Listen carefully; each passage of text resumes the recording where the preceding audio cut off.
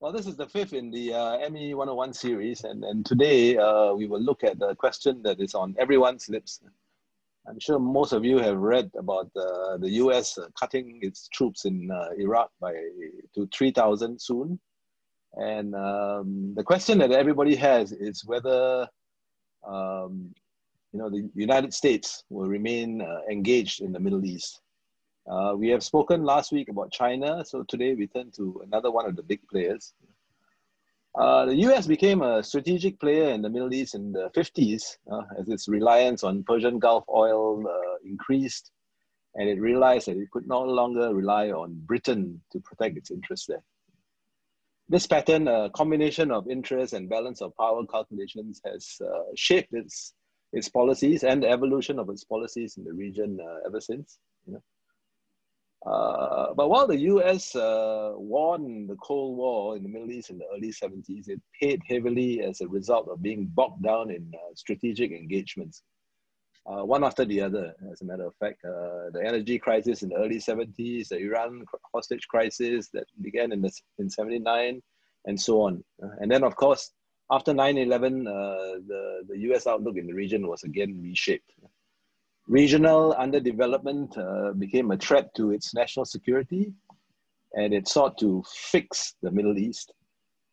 But the huge toll that this took and the poor track record derailed its strategic ambitions for the region.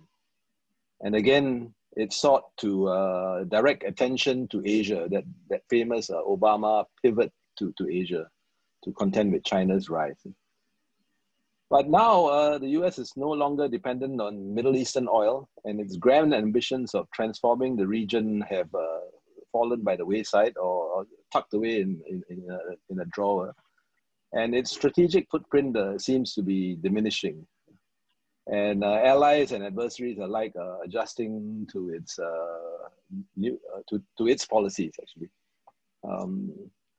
Now, Mr. Steiner Tommy Steiner, who's our speaker today, he will argue that two main factors will probably keep the US engaged in the region to some extent. The growing presence and influence of its great power competitors, China and Russia, across the region, and the enduring geopolitical relevance of the Middle East on the periphery of our region, the Indo-Pacific. A combination of these factors might actually rekindle, even if reluctantly, America's strategic appetite in the Middle East. So I'm very pleased to welcome our expert speaker today, Tommy Steiner. He's an associate fellow at the Henry Jackson Society and a policy consultant for Signal, an Israeli policy organization focusing on China and China-Israel relations.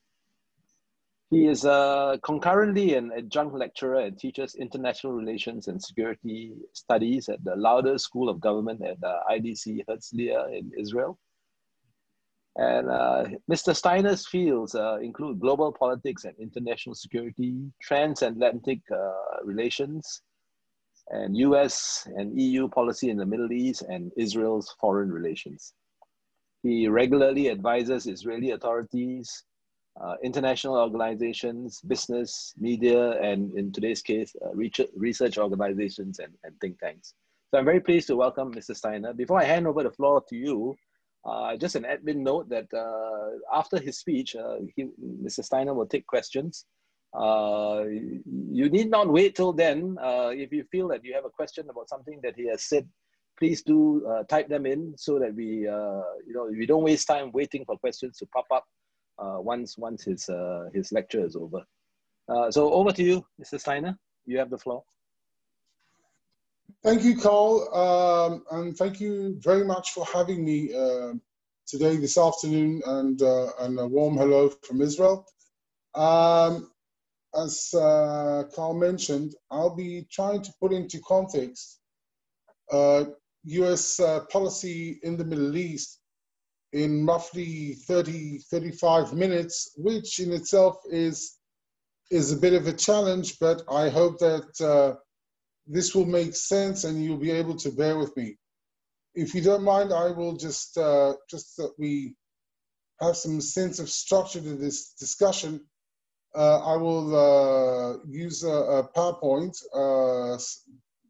and share it with you so that you can see it and more or less follow, something, what I'm trying to say. And let me start off by, before going into the details, again, remind us of the main drivers of US Middle East policy that have shaped its engagement in this region since the late 50s.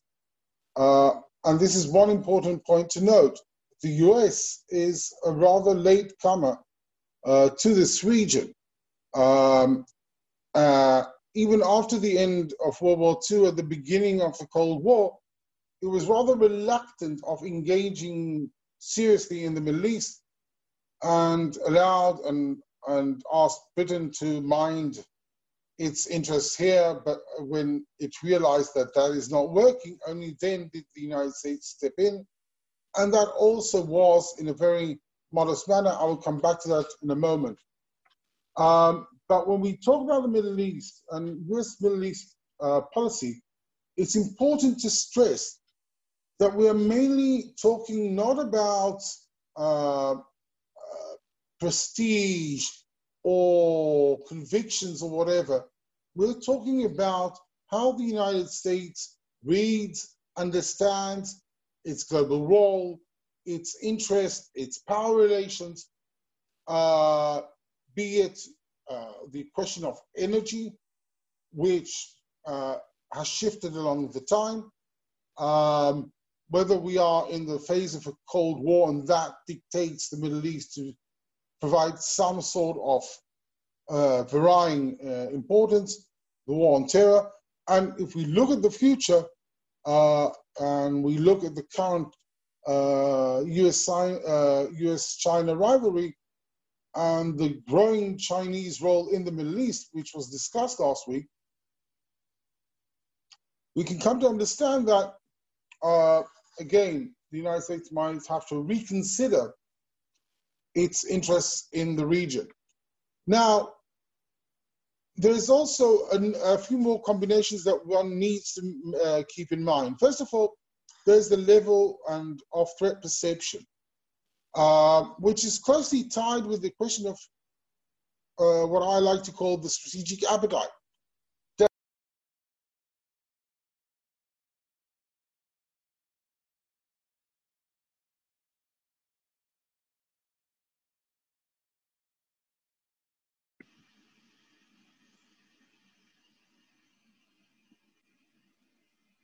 Kevin, we seem to have lost Mr. Steiner.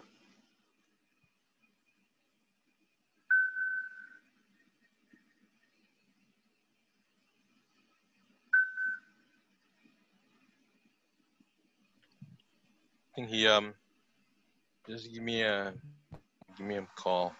He appears to have muted himself. Can we? President, President Obama, and to a large extent, President Trump,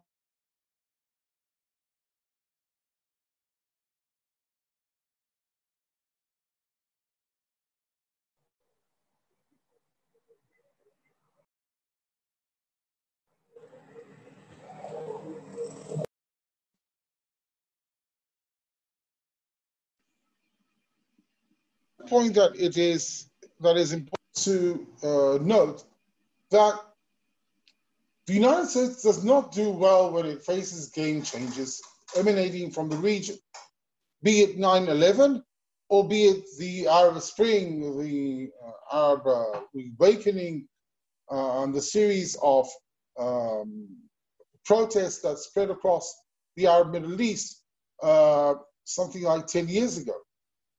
And at that time, the United States didn't really know how to respond, and it was experimenting with outreaching to the Muslim Brotherhood and all sorts of things. And in 9/11 also, there was a bit of unclarity of how to deal with the challenges facing the region. And finally, the question of energy is a very dominant issue, but it is not the sole issue.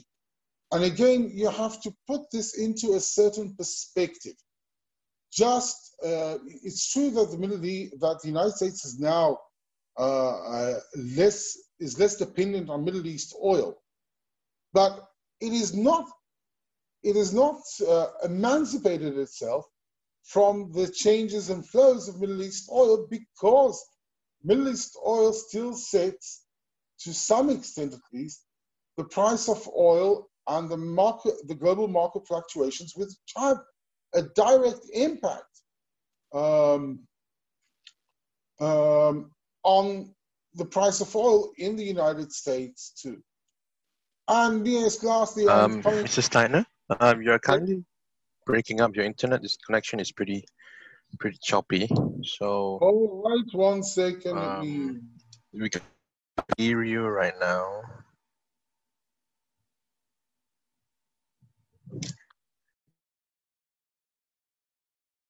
Oh, no, we can't. There's nothing that's coming out. So it's breaking up. Is it still breaking? Yeah, it's still breaking. Yeah. All of a sudden. Okay, I think it's maybe better you now. Maybe you could use your Wi-Fi. Would that be okay using your phone? The connection? No, I just actually was using the Wi-Fi, and now I switched to my mobile. But I can go back to the 1 second. Let's see if it works better now. Now, does it work better? Yeah, it works better. Yeah, I'll just inform you if we can't hear you again. Oh no, it's breaking up again.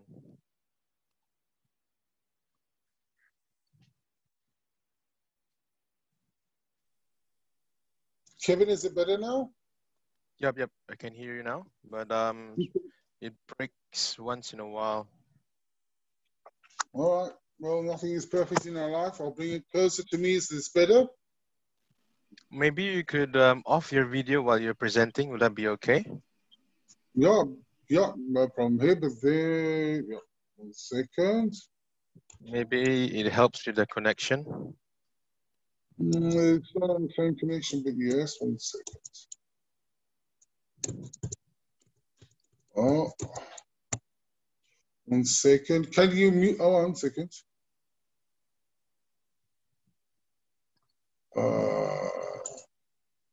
All right. Okay. No, let's hope maybe this we can. works better. Yep. All right. Okay. All right. Now, finally, the point about Israel, which I'll keep very brief. It's important to underscore that when we talk about the U.S.-Israel special relationship, it really only evolved in the late 1960s and particularly in the 1970s. It did not exist before. Yes, there was a pro-Israel group. It's still the same. The connection is still pretty choppy, so we can't hear you anymore.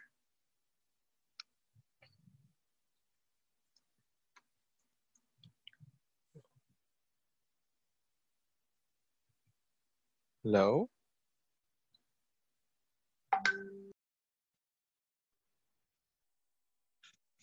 Let me see, I'm going to try something else. We can hear you. Yep. All good. Is this better? Yes. Now is it better? All right. Yep, it's better. Yeah. All right. By the way, I am receiving your feedback that actually some do hear me properly, but let's go on. On the point of Israel, as I mentioned, the strategic relationship became strategic and special one only towards the end of the 1960s, early 1970s, when Israel proved that it is a strategic asset to the United States and that it does useful services. And again, this ties me back to the point that the main driver of US approach to the Middle East is based on interest and power. And that is very important to keep in mind. Now, as I mentioned,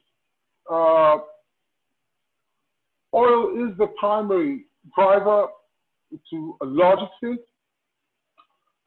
You can see that in 1956, the Pentagon determined that oil supply from the Middle East is a vital interest. This was not always the case because until the mid-1940s, the United States was the largest producer of oil. But what makes the Middle East unique and important, even if the American dependence is has gone down a bit, 2/3 of the world's reserves of oil are located in the Middle East, and they are most easily accessible. That means that their production cost is very low and easy to supply. And this is really shaped, and as you can see, one of the first engagements of President, one of perhaps the few engagements President Roosevelt has in the Middle East is his meeting on a U.S. Navy cruiser in 1945, not far from Suez, with the Saudi King Ibn Saud, and that's a very useful illustration. The first turning point in U.S. approach to the Middle East is with the Suez Crisis, when, just to be very brief about this, it is when Britain and France conspire with Israel to reclaim the Suez Canal that was nationalized a year earlier, or a few months earlier, by the Egyptian president, without alerting the United States, actually against warnings of the United States, which told the Americans very simply that if they need to manage their interest in the Middle East, they have to do it themselves. Having said that, the Middle East, was not a top priority, and the Soviets advanced in the Middle East and created relations with Egypt, with Syria, and several other countries, but they overplayed their hand. To some extent, they were behind the events that led to the 1967 war, which resulted in what is known as an Israeli victory and Arab countries defeated. Now, the Israeli-Arab wars, in that respect, were a turning point because it demonstrated that the Russians could not deliver, but the Americans could deliver, especially to the Egyptians, which resulted also in a unique relationship between the United States and Egypt, and also in eventually in the Israeli-Egyptian peace treaty in 1979. And essentially, if you look at the Middle East back in the mid-1970s, despite all the problems that the United States had in this region during this time, and I'll come to it in a second, the United States essentially wins the Cold War in the Middle East quite early, in the mid-1970s. And it manages to keep its military engagement very limited, but even then, even with what we would call offshore balancing, this early win of the Cold War did come at a price of strategic entrapment, be it the oil crisis of the 1970s, shortly after the 1973 Arab-Israeli War, the Yom Kippur War, the October War, during which the Arab countries OPEC imposed an embargo on the United States and several Western countries. And that would lead them also to push forward the Israeli-Arab conflict to the top of the agenda, and the oil producers would demand from the Americans to keep this issue on the agenda. So we have on one hand the Israeli-Arab conflict coming to be at the top of the agenda. Israel demonstrates its strategic credentials. One of the clear examples of this is in 1970, when King Hussein of Jordan decides to expel the PLO, the Palestinian terror organizations, from Jordan, and the PLO organizations start an uprising in Jordan.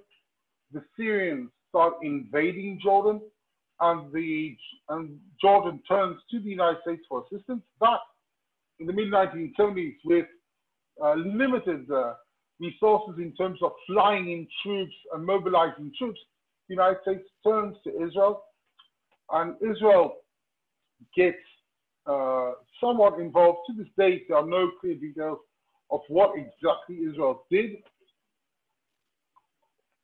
but the Israeli very subtle intervention was sufficient to quell the Syrian invasion towards Jordan and allow the Jordanians to gain the upper hand in the struggle vis-a-vis the PLO. And this would show to the Americans that the Israelis could be reliable in that respect. But when we talk about strategic entrapment, we also have to understand that by the 1980s, the United States starts facing the threat of terror. First in 1982 in Lebanon. It also begins its very problematic dealings with the Islamic regime that comes to power in Tehran with the hostage crisis and the more subsequent hostilities between the two countries. So it is a mixed picture, but it shows also that the United States at the end of the day would win the Cold War. It will keep the oil producers sweet, the Soviets out, and try to solve the Middle East conflict. Now, when the Cold War ends, we face to some extent a new situation from the very beginning. Pax Americana is established in the Middle East,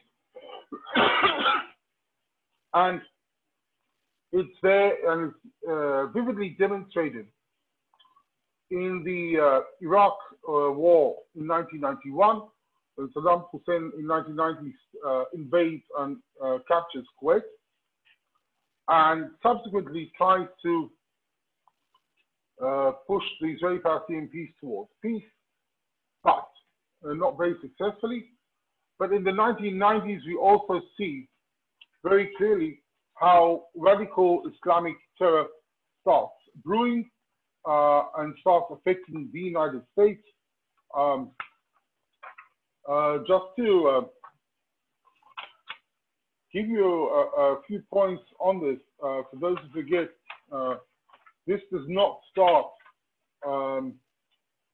in the war, the terror against the United States doesn't start with September 11th, but rather earlier. The first World Trade Center bombing is in 1993. Then we see bombing of US facilities in Saudi Arabia and in Africa, and the bombing of the USS Cole in Aden. All these ahead of September 11th, but again, of course, September 11th would become a watershed. Now, this is a remarkable watershed because it's not only about the United States going after enemies that strike the American homeland, which is understandable to a large extent. But we are talking about a strategic shift in the strategic conduct of the United States. If we look throughout the Cold War, the United States' strategic approach towards the Soviet Union, its primary enemy during that period, it was of containment. And for the first time, it abandons this approach and simply says, we do not wait. And we will go out and target US enemies. We will preempt their actions. That means that we will target them before they strike us. But we will also engage in what is known as preventive wars, that we will strike our enemies when they are still weak and starting to rise again. We don't wait for the Saddam Hussein to become regional menaces. We will cut them off, cut them out way before that.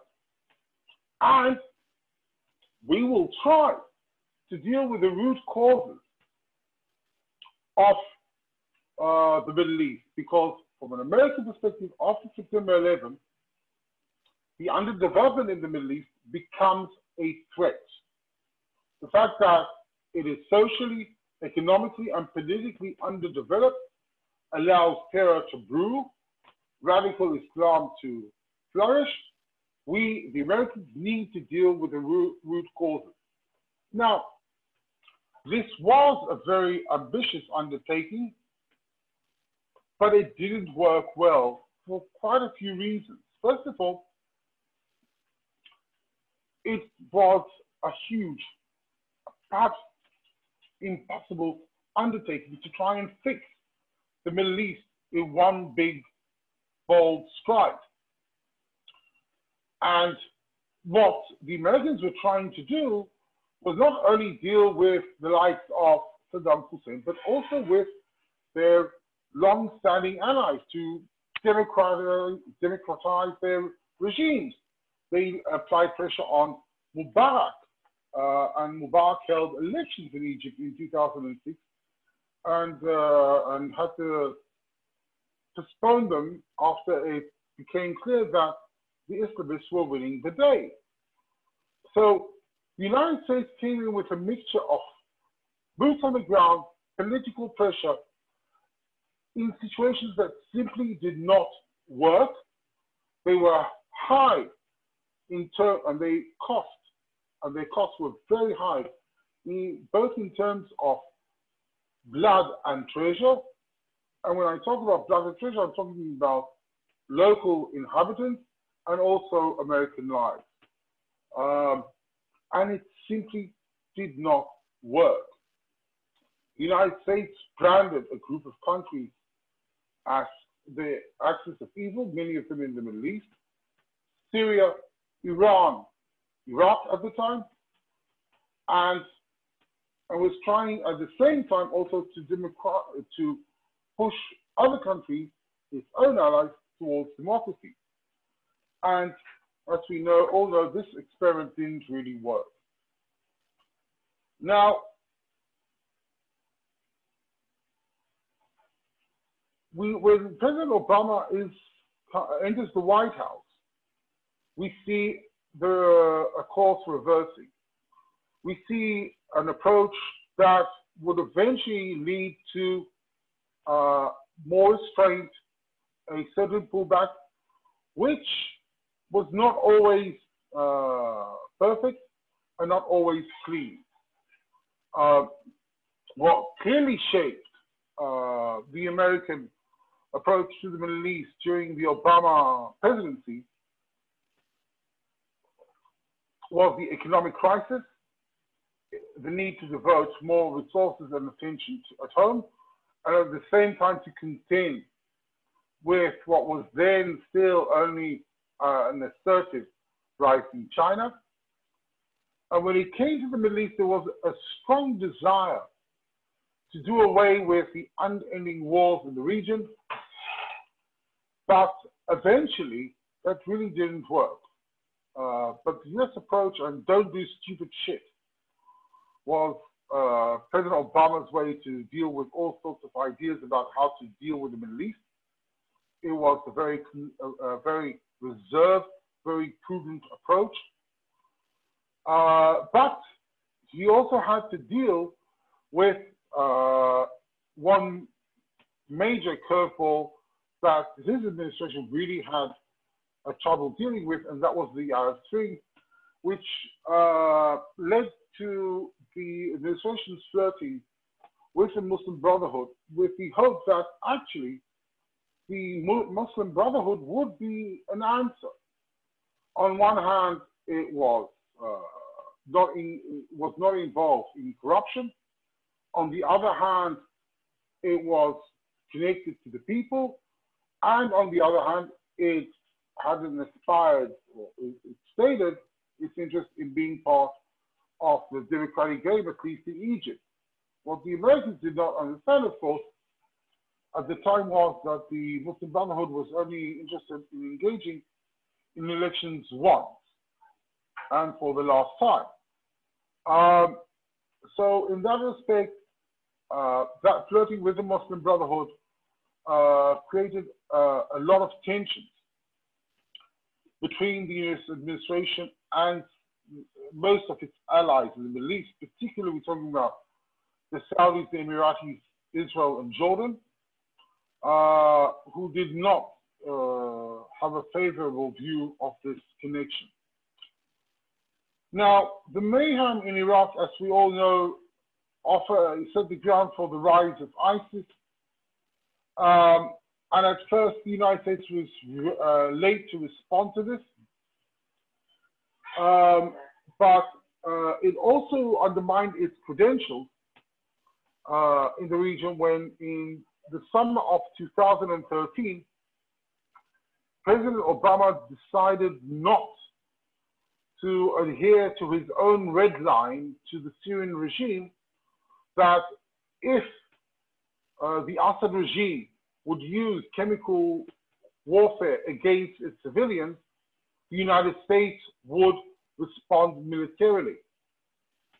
And when evidence demonstrated clearly that the Syrian regime indeed did this and did cross the red line, President Obama decided at the end of the day not to use the military option that he committed to.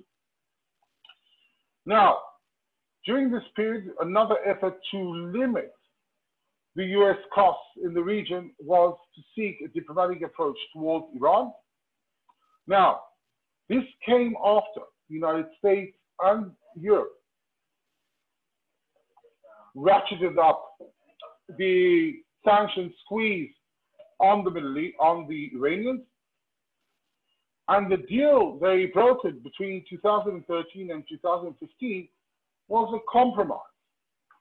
It had its merits, it had its pitfalls, but essentially it kicked the can down the road.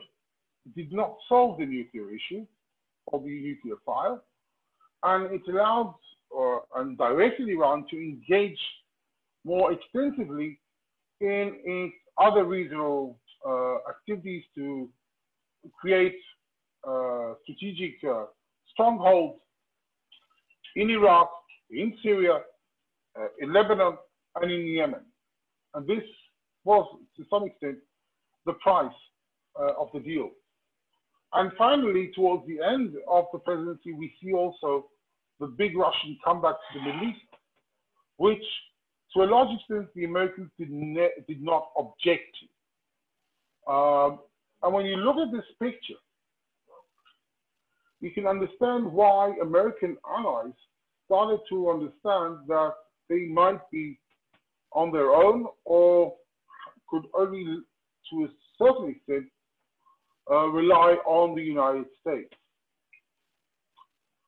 And now, and this of course brings us to the Trump factor. Now, largely, one has to understand that if you can say it in these terms, strategically speaking, the overall orientation of President Trump and President Obama when it comes to the Middle East is not that different. There was a difference in terms of how to deal with Iran, but it still has a problematic relationship with Russia in the region. Overall, it wants to limit its exposure and its strategic debt in the Middle East. And when it comes to the Middle East, there is only limited thinking in terms of great power competition, which we see elsewhere, for instance, be it in Europe and of course in the Indo-Pacific region. But that might come down along the way. Now, what really shapes, stands out when it comes to the Trump presidency, it is the question of unpredictability. Now, on one hand, it makes American adversaries to stand on their tiptoes and they're not sure what will happen. And the Iranians learned this the hard way with the unexpected targeted killing of Qasem Soleimani back in January. The Russians learned this when, for a short time during the summer and autumn of 2018, the American administration, before Trump decided to pull out, actually rattled Russia's stronghold and presence in Syria seriously. And that does show that boots help to that extent. But on the other hand, its signature policy in the Middle East perhaps has been the maximum pressure on Iran. And that leads to a very question, to what end? Now, one can say that maximum pressure has been highly effective in its applying pressure, but not in yielding any policy results, because to a large extent, it is possible that the Iranians believe that the Americans really are really after regime change. And if that is the case, and unlike 2013, 2015, there's no way, there's no reason for them to seek a compromise, because you really can't compromise. But also when you look at the allies, and even when you think about the next week's ceremony between signing the peace treaty between the UAE and Israel, it's not only about American pressure. The Israeli-Iraqi relationship did not evolve overnight. It's been evolving for several years because American allies have come to understand that they need to work together. And during this time, it is also important to note that the Emiratis were also considering their another take or another approach vis-a-vis Iran. But it seems that they have now concluded that that didn't really work. And part of the deal, and a large part of this Israeli-Emirati deal is about the fact that these parties now have to contend with regional threats without being able to be fully reliable, or without having the United States sufficiently reliable in their regional challenges. Now, will Biden make a difference? Well, to some extent, yes. And 2 points are very important. Yes, the Middle East still will be, Asia and the rise of China will be the main predominant issue. And yes, the US administration under Biden, if he comes to power, will want to limit its exposure to the Middle East. And Biden has been promoting this approach even when he was vice president. So this will continue. Now, What is clear, however, that there could be a substantial change in the US approach towards its traditional allies in the Gulf, towards Saudi Arabia, the Emiratis, and others. And this could also position Israel into a problematic point. Secondly, it will be, the policy will be much more predictable. And that in itself is important. With less boots on the ground, there's a lot of talk now about recalculating, reassessing US presence in the Middle East. That will come. But again, as we have seen in the past, things might change. The United States is not leaving the Middle East, but it's downscaling perhaps, but it might actually come back. And I think I will stop here to allow time for questions and comments.